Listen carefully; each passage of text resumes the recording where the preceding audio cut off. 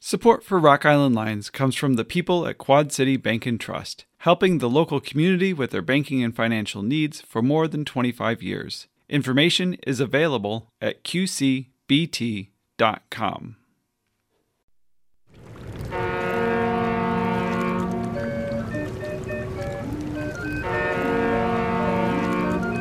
This is Roll Tweet on Rock Island.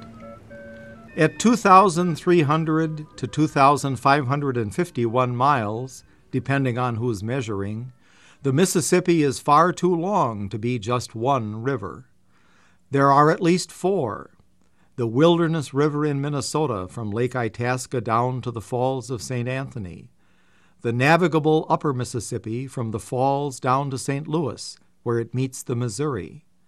The Middle Mississippi from there to Cairo, where it meets the Ohio River, and the Lower Mississippi from there down to the Huey P. Long Highway Railroad Bridge near Baton Rouge, Louisiana.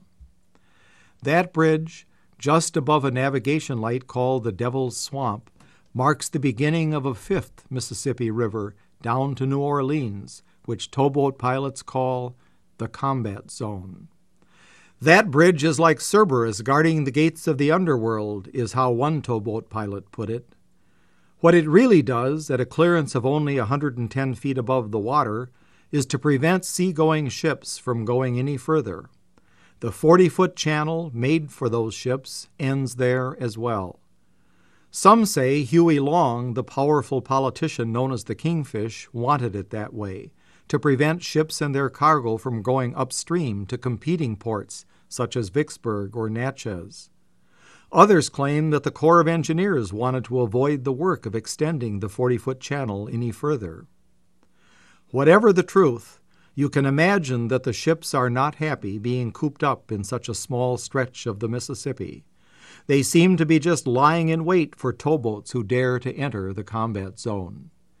Because the large ships are so lucrative for New Orleans, the Ships Pilots Union is powerful enough to get its way. Ships get to choose the size of the docks and where to put them. In addition, ships on the combat zone take on state-appointed pilots. There is not much the tiny towboats can do in the combat zone but try to get out of the way of the seagoing ships going where they want to go. The gentlemanly manners which guide boats on the upper Mississippi are worthless south of Baton Rouge, where anything goes. Towboat operators claim there is a sigh of relief whenever their boats pass the Baton Rouge Bridge, heading upstream for God's country. The combat zone seems to have only one advantage for towboat crews. They don't need to be told about a hell, like some of us. They know exactly where they're going to end up if they've been bad. Rock Island Lines is underwritten by the Scott County Regional Authority with additional funding from the Illinois Arts Council and Augustana College, Rock Island.